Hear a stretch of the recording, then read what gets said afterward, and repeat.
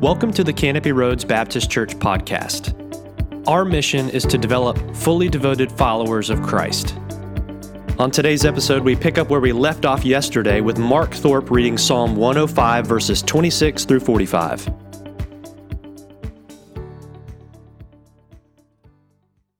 Greetings, everyone. We're going to continue our reading through the book of Psalms. We're going to pick up here in Psalm 105 with verse 26. He sent Moses, his servant, and Aaron, whom he had chosen. They performed his signs among them and miracles in the land of Ham. He sent darkness and made the land dark. They did not rebel against his words. He turned their waters into blood and caused their fish to die. Their land swarmed with frogs, even in the chambers of their kings. He spoke, and there came swarms of flies and gnats throughout their country. He gave them hail for rain, and fiery lightning bolts through their land. He struck down their vines and fig trees and shattered the trees of their country. He spoke, and locusts came, young locusts without number, which devoured all the vegetation in their land, and ate up the fruit of their ground. He struck down all the firstborn in their land, the firstfruits of all their strength.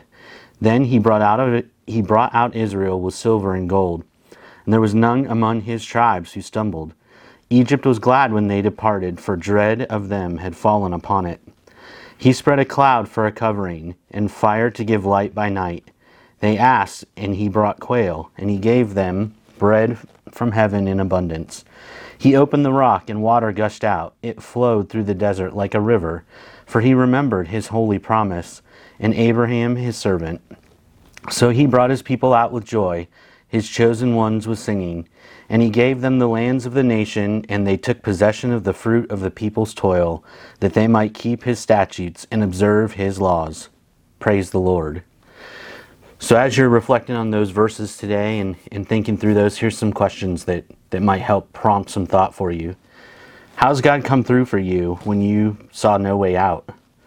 What has turned out for good in those instances? And probably the hardest one, what did you learn from those experiences?